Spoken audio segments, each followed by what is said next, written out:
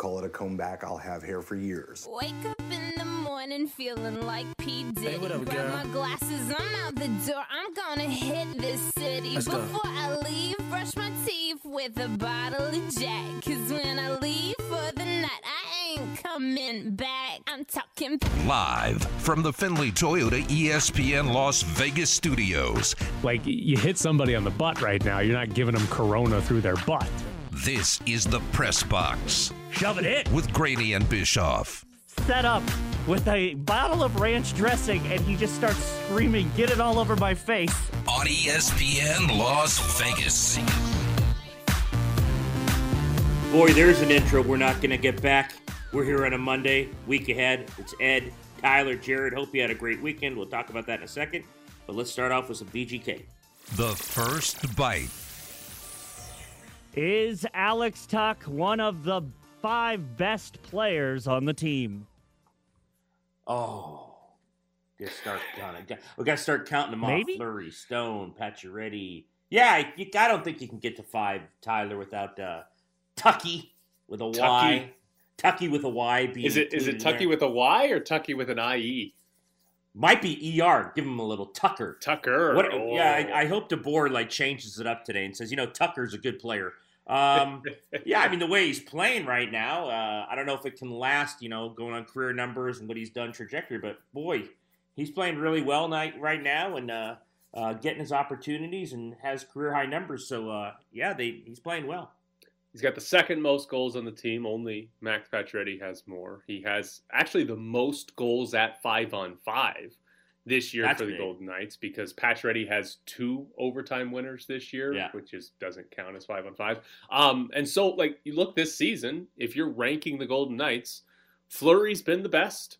Yeah. Mark Stone's been the second best. Yeah. Max Pacioretty's probably been the third best. And then I don't know that you can make an argument that anybody else has been better than Alex Tuck, or at least more productive than Alex Tuck, because, scoring goals is the most important part of the game, or tied with not letting in goals for the most important part of the game. So he probably is the 4th best player of the team this year, especially because, Alex Pietrangelo hasn't been some superstar defenseman. Even Shea Theodore, he's been okay, but Shea Theodore hasn't really been anything special this year. The Carlson, Marchessault, Smith line, they haven't been bad, but I don't think you'd put any of those guys ahead of Alex Tuck right now. But here's what I would expect.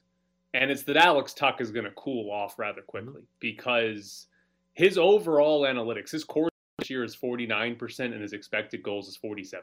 When Tuck's on the ice, the Golden Knights are getting beat in possession. They're getting beat in chances. And if you look at their lines this year, granted they've mixed them up, but the main lines that we're used to, the Carlson line, they've had great numbers all year. Corsi expected goals. Stone's line has been good all year. Tuck and Glass, and then whoever sort of is rotated in there as the next winger on that line, haven't been that great. They're below 50%, and then obviously the 4th line's been terrible, and DeBoer needs to bench them, but that's a conversation we had last week. But the numbers suggest the 3rd line is getting beat more often than they help, and so far they're kind of defying those numbers with how well they've performed. And then Tuck himself individually, his expected goals this year at just 5-on-5 is 2.9. He's scored 8. He's scored more than 5 goals above expected this season. That's so high, it's kind of hard to believe. So the question for Alex Tuck is, do you believe that he's good enough to keep defying those underlying numbers? Because some guys are good enough that they can defy some of those numbers, but do you believe Tuck is good enough to do that? And I don't think he is. Tuck's a good player, but I don't think Tuck is good enough to be, that far above what the expected goals and what the actual analytics say he and his line should be producing. Yeah, I mean, I will say this for him, because I remember, and it might have been the very same day, it certainly was around the same time, when they signed Tuck and Theodore to their contracts. And I remember being in the locker room that day, and we kind of asked questions of both of them, and they were obviously both happy. They were young players. They were getting deals that they hadn't had before.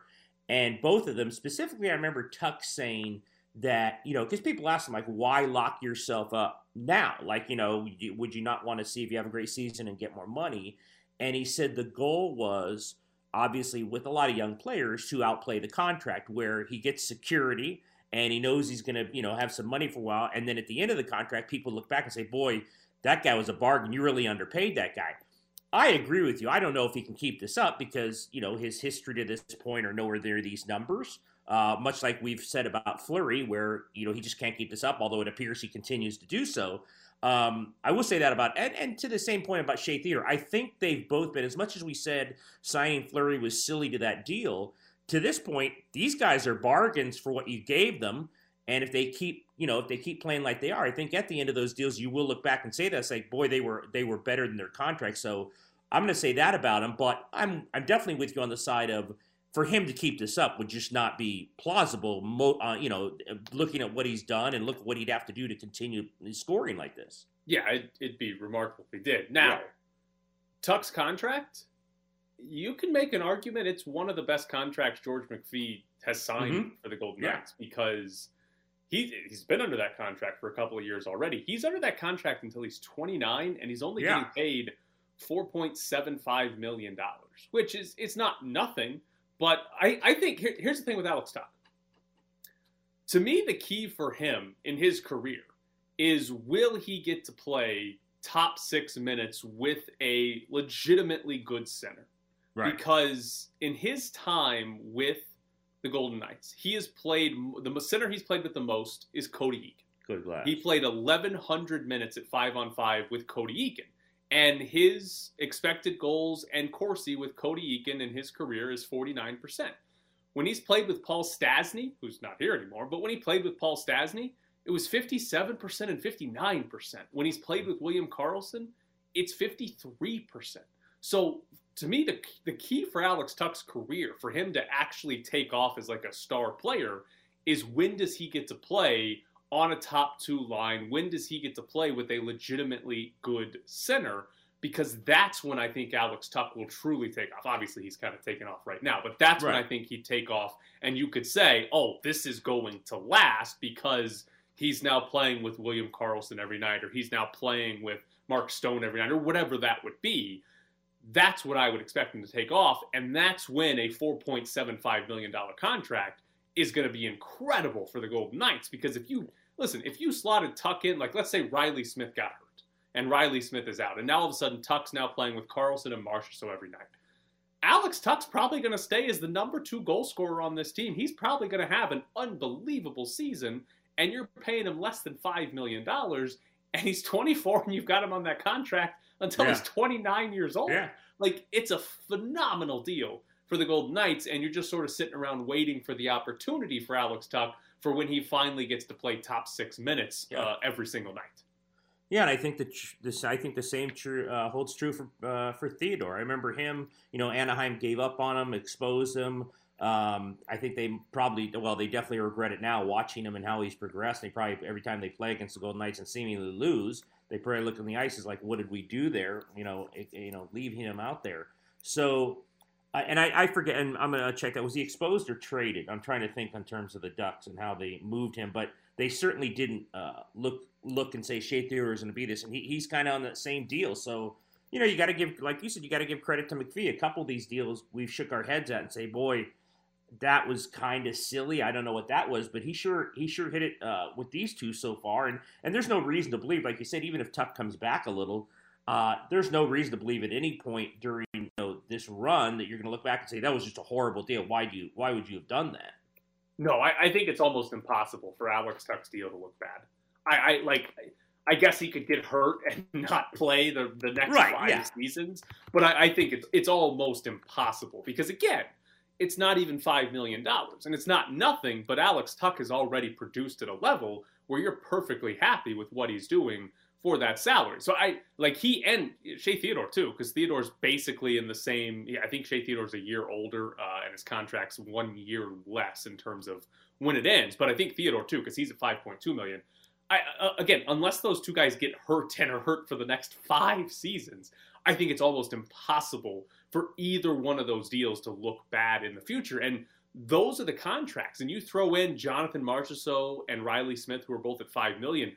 those are the contracts that allow the Golden Knights to go after Mark Stone and go after Max Pacioretty and Alex Pietrangelo, and even to keep Marc-Andre Fleury around, even though his contract is more than you'd likely like to be paying, right? Those are the contracts that allow that to happen because they're getting legitimately good production and paying, decent money, but not ridiculous money to good players.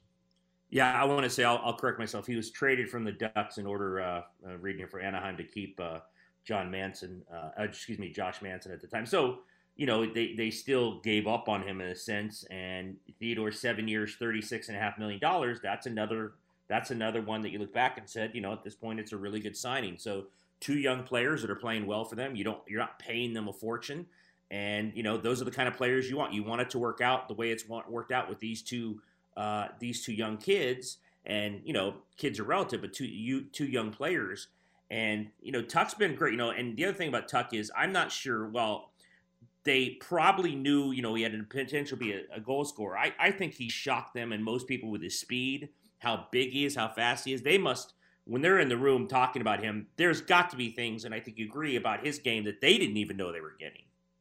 Yeah, I mean, I think what you're seeing this year with the goal scoring is sort of the culmination of his peak, right? This is like, if everything goes well, this is what Alex Tuch will be, because he's fast and he's big, and that's obviously a good thing in pretty much any sport you'll ever play, is to be fast and big. So, but this is the culmination of, okay, he's using his speed, because a lot of the goals they've scored have been sort of like quick hitters, not necessarily like 2-on-1, breaks, but they've been sort of quick hitters where they push through the neutral zone quickly and get sort of more of an even man break, and he finishes it.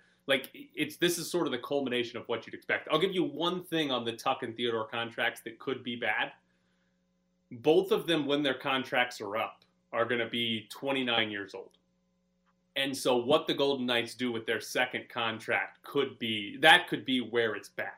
Because depending on how well their careers play out, you could be in a position where you feel almost forced to give them a big second contract when they're 29.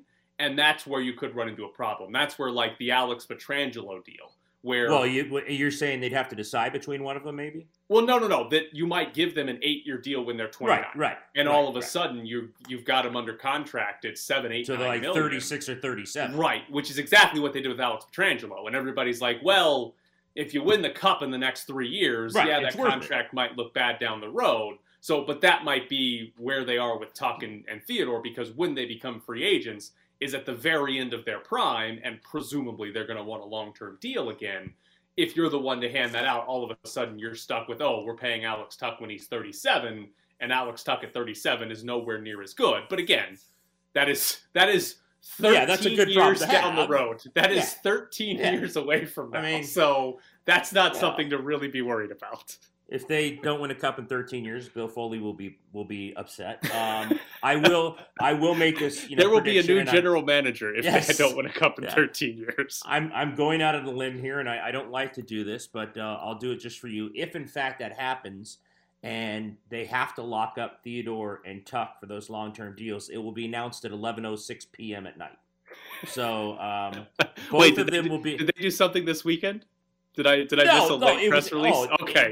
It was the first or second year when it's like, we have signed Nate Schmidt to an extension. We know it's 10:30 at night. We're telling you now. And there were like 3 or 4 of those were like, hey, can you do this at 8 p.m.? Because my guess is you didn't decide this at 10 p.m. tonight. This has probably already been done for a few days. So why don't you release these things a little earlier than 10:30? I'm going back to what I always go back to.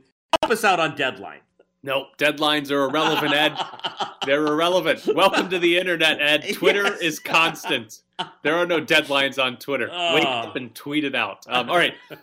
I want to get both of you guys in here, because something I think we should do on the show. Do either one of you have any idea what happened with Meghan Markle and the guy who's balding but looks like he's 28 at the same time, and I can't remember his name?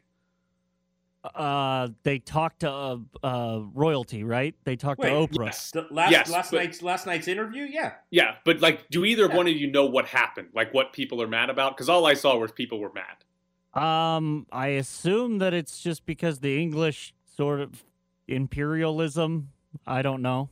No. Okay. Well, great. yeah. I mean, the basic thing that came out of it that I think as my wife was waiting with bated breath for the crown and the establishment to respond to, was the racial undertones of Meghan Markle and Prince Harry's child. As to, they literally said that there were people within the establishment that asked, ridiculously hideous questions like, how dark will he be and stuff like that. That I watched the entire interview, and that has to be the number one thing that came out where people said, whoa. I mean, they asked those things.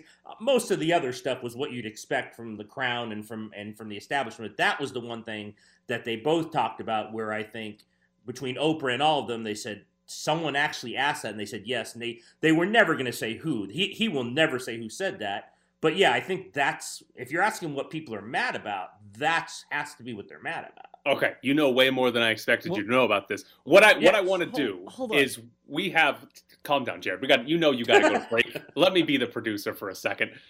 What I want to do, we have Mike Grimala, Ryan Wallace, and Kevin E. Martin on the show today. I want to ask each one of them what happened. Just, fill us in on what happened, and let's see if any one of those three were paying enough attention to tell us what happened. You didn't watch this? We waited a whole week for this. We were excited. We had the TV ready to go. I got home from the race on time.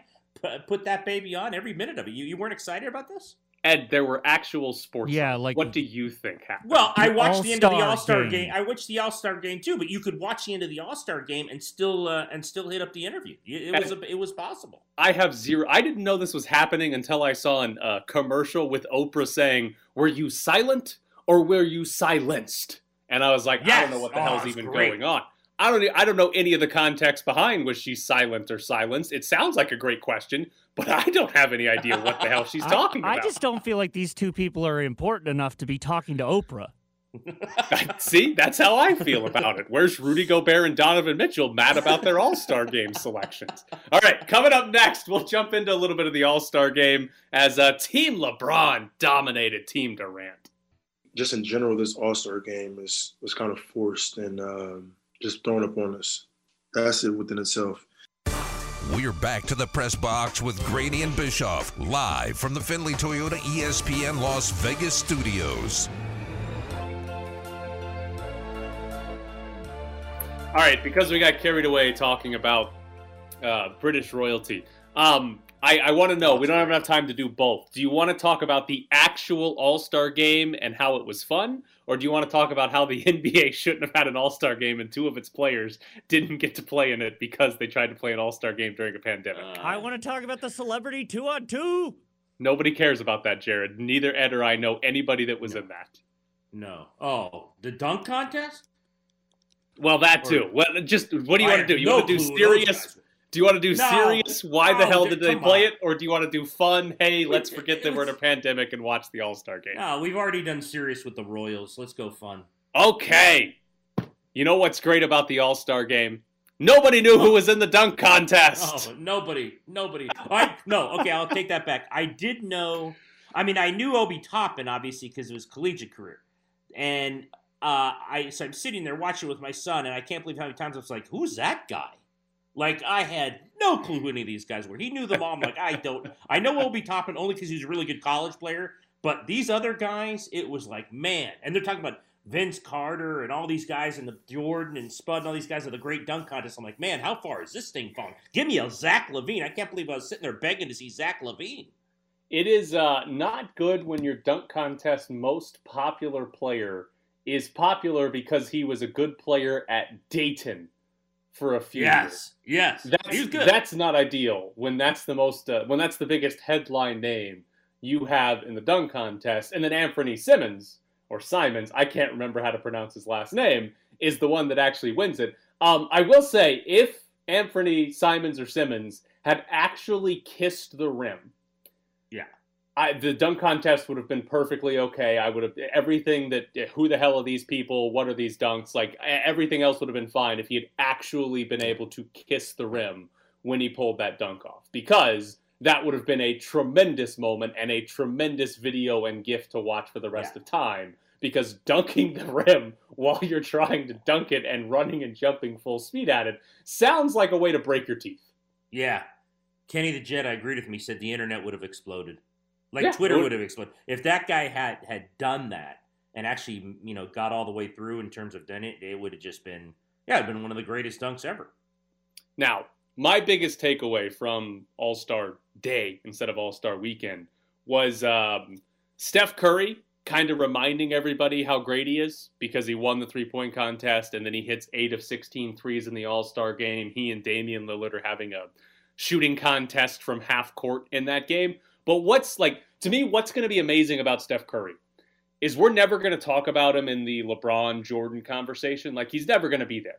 But when we look back at the 2010s and 2020s and the game of basketball, I think we're going to look back and Steph Curry is going to be the main name we associate with how the game was changed, how three-point shooting became the most dominant thing, because the sport's completely different now. I mean, it is completely different the way this game is played. And I think when we look back, it's going to be Steph Curry and the Warriors, letting him shoot from anywhere, being capable of drilling threes from anywhere at such a high percentage. He's going to be the name that we associate the most with changing the actual game. Yeah. Not so much greatest of all time type player, but changing the way the game is played. That's going to be Steph Curry. And last night, to me, was a little bit of a reminder of that. And Eric Reed, putting all of the, the seeds for that change to happen in the early or the mid 2000s.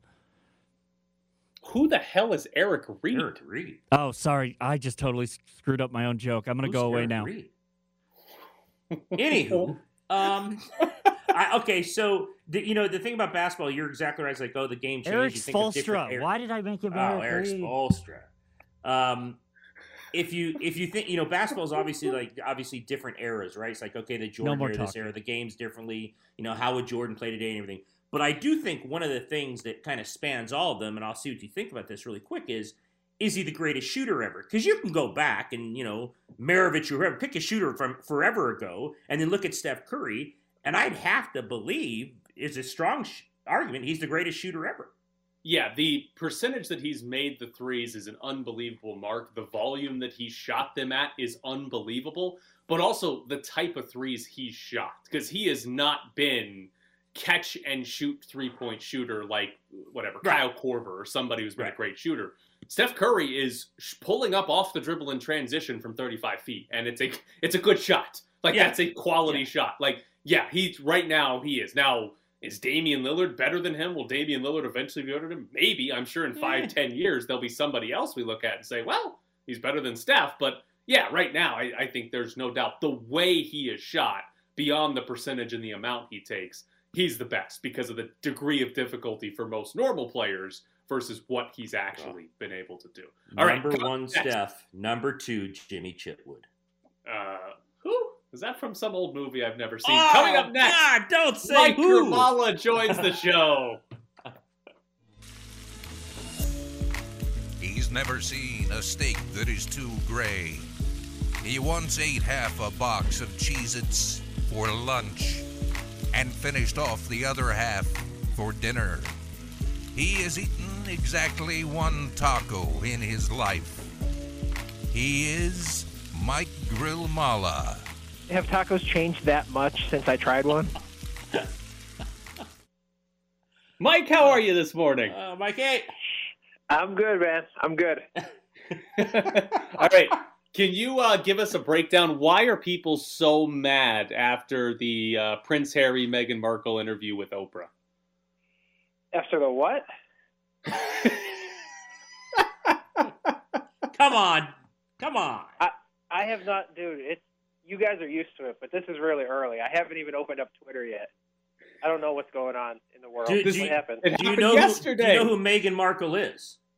Yeah, she's the princess from America who married into the royal family. Okay. All right. That's Jared and me and Mike are on the same page. Ed is the only one that has any information about this on this show. So that's all we needed, Mike. That's all we needed from you is to find out what happened there. But you let us down. So instead, I guess we'll talk about the other big news across the world, and that is that Wyoming beat up on UNLV. So UNLV fell to 8-10 in the regular season. If you're summarizing the regular season for UNLV, what would it be? Disappointing. Underachievement for sure. And right from the very beginning, you just look back at that opening game against Montana State. Home game opened the season. Everything that went wrong with the season was right there in that game. Just the roster problems, the play style issues, everything that ended up going wrong in the long term was right there in the short term. So, it's been disappointing. 24, 25 games, they never really found anything that they were particularly good at. They never really found a consistent way to win. So I would say just a disappointment. So, we'll see what they do this week. Open up against Air Force, and then I think it would be. Am I wrong to say it's Utah State? They'll get the 2 seed. Before we know what they're going to do this week, and let's just assume it probably doesn't go past the second game. Then, let me ask you this. Then, I mean, and we've talked about the roster rebuild with you before, but after watching Wyoming and after seeing what happened down the stretch here. Like, how far are they away from even being a top 3 team? Is it going to take a total roster rebuild, or have you seen anything that you're like, well, maybe if this and this happens, they'd be a little better next year? I think it's probably a rebuild. You're looking at probably 5 or 6 guys who are on the roster right now who are not going to be back next year. There's just too many deficiencies. They need too many things. They're going to be big players in the transfer market as soon as the season ends. The coaches are going to be in the transfer portal trying to figure out what to do next year. It's just, it's disappointment as much as it is for the fans. I think the coaches and everyone who put the team together were all they thought it was also going to be sort of an NCAA tournament kind of year, and it's going to be a rebuild probably. So how much do you think, when you mentioned the coaches being disappointed, how much do you think they're looking internally saying, how did we screw up the evaluation of how good this roster was? That's got to be the first place you look. There were some guys that were recruited, Donovan Yap, Jalen Martinez, guys like that who they knew would be projects. Maybe they'll turn into something, or maybe they'll play a year and transfer. And so those are your projects. But there were some other guys like, Eduardo Del Cadia, David Jenkins, guys who they thought were going to come in and be one thing, and they were really excited about. And then they just missed. They missed on the evaluation. David Jenkins couldn't really transfer it from a lower level to the Mountain West. Del Cadia has not played all year. So there were some guys that were projects. You always thought they might not turn out, but there were some real evaluation misses on the recruiting trail. So, the coaches have got to figure out what went wrong in those situations and try to correct it, because they're going to have to do those college evaluations again, because they're going to rely on transfers next year. So the guys that missed, Jenkins, Del Cadia, they've got to figure out why they missed and hope that they do better on the next round of college guys that they bring in. Two-part question, because it was just assumed before the year. Now, maybe it's just not assumed anymore, but it was almost became a cliche that Bryce Hamilton would be gone. One, do you still believe that? And two, if that's the case, who would be the most surprising beside him name in the transfer portal? I think you're looking at probably Jenkins and Hamilton are guys who they've been in college, 3 years for Hamilton, 4 years for Jenkins now. And if they have inclinations of playing beyond college and they want to make a living at it, neither of them helped their stock this year. They are not getting better as players. So why would you stay in college? So I would expect both of those guys to heavily consider their options. Jenkins, I would expect to test out the transfer portal. Hamilton, I would expect to test out the draft process. But I think those would be probably the two biggest names that you're looking at replacing next year. How realistic is it that they can get 2 or 3 players in the transfer portal that are better than Bryce Hamilton and David Jenkins? In a normal year, a year that we were kind of used to with transfers, I'd say, it's going to be tough, but everyone seems to think that the transfer portal is the place to be, the day after the season ends. It sounds like, between expanded classes because of the extra COVID year, and the NCAA is expected to pass this rule where it's instant eligibility. There's no more sitting out a year. Everyone thinks that the transfer portal is going to be jammed with good players. So I think if you never want to be in this situation where you have to, sort of use an instant mix to build an NCAA tournament team, but that's what they need to do.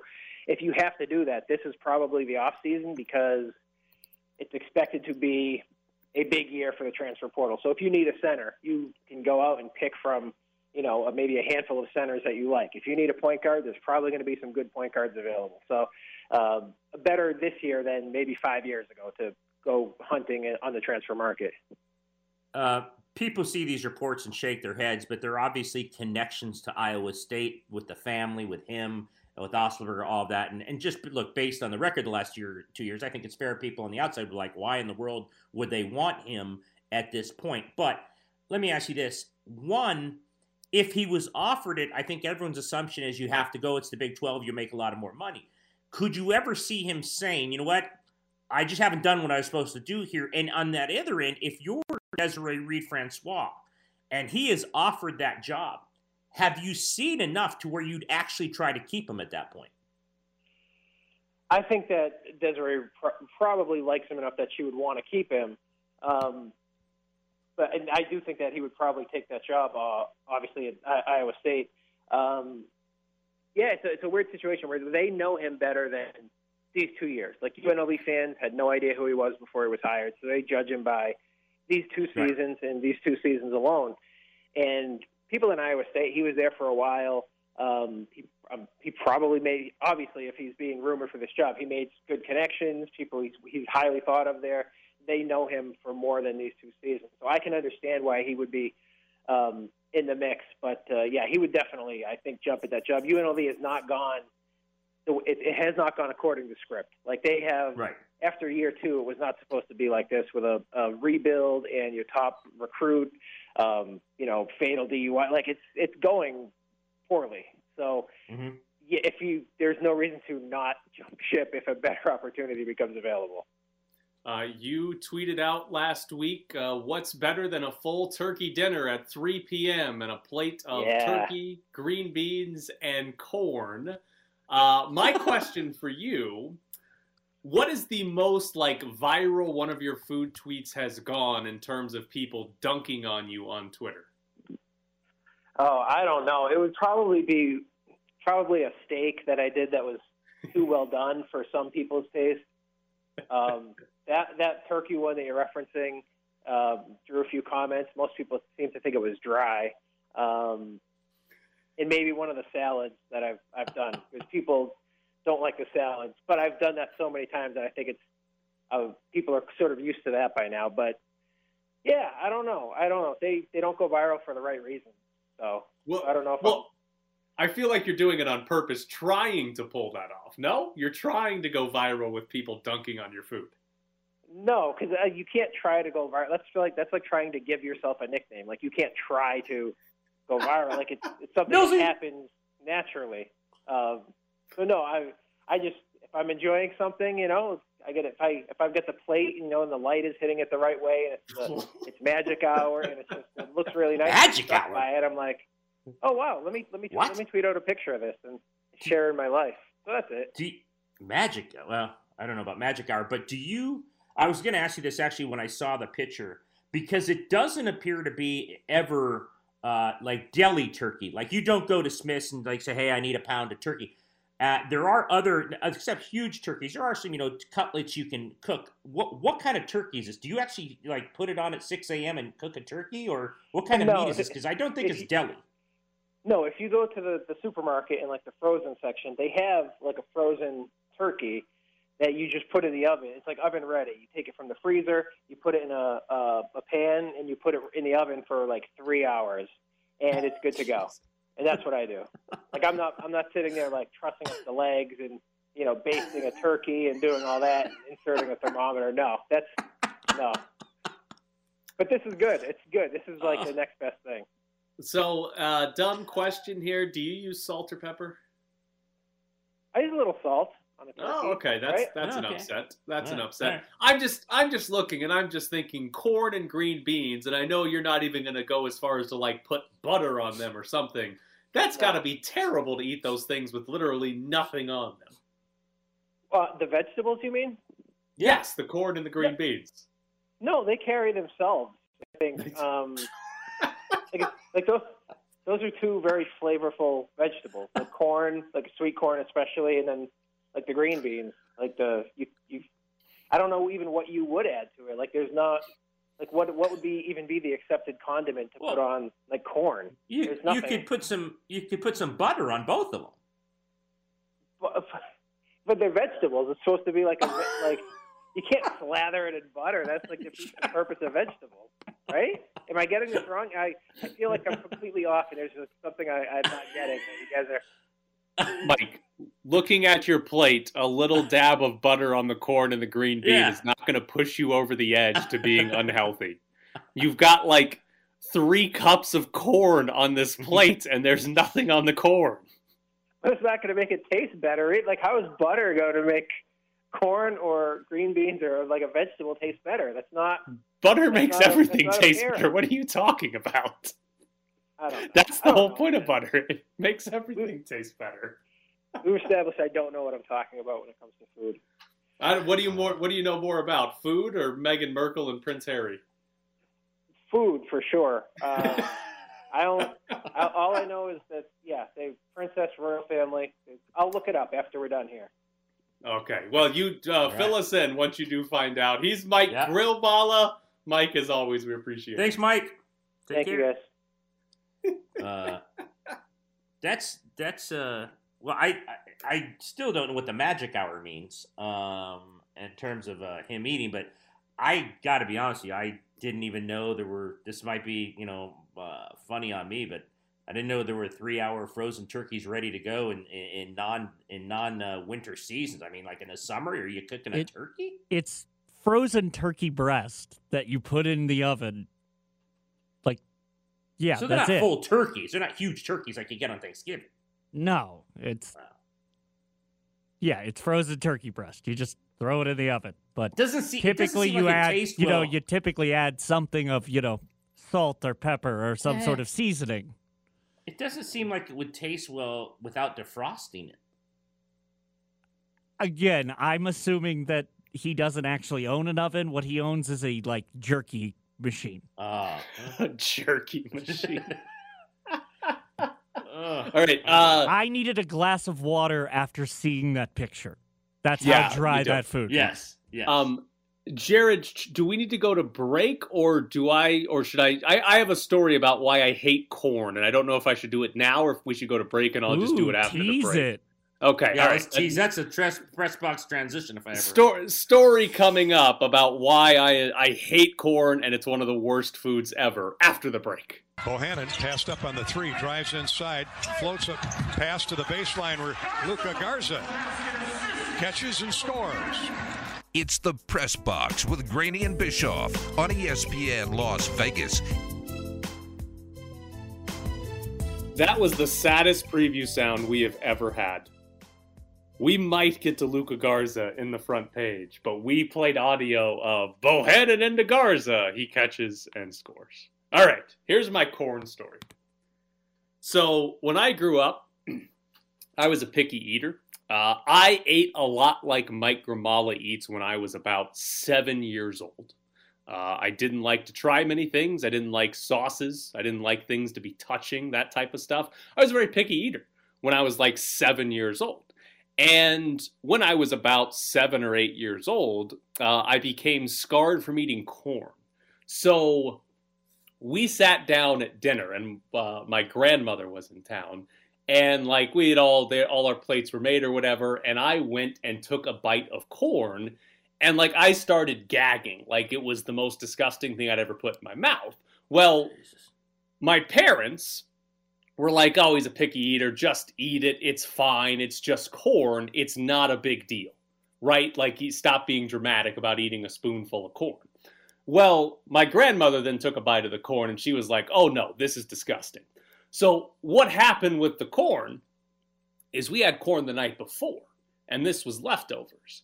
And somebody had left the corn out and left it in the microwave.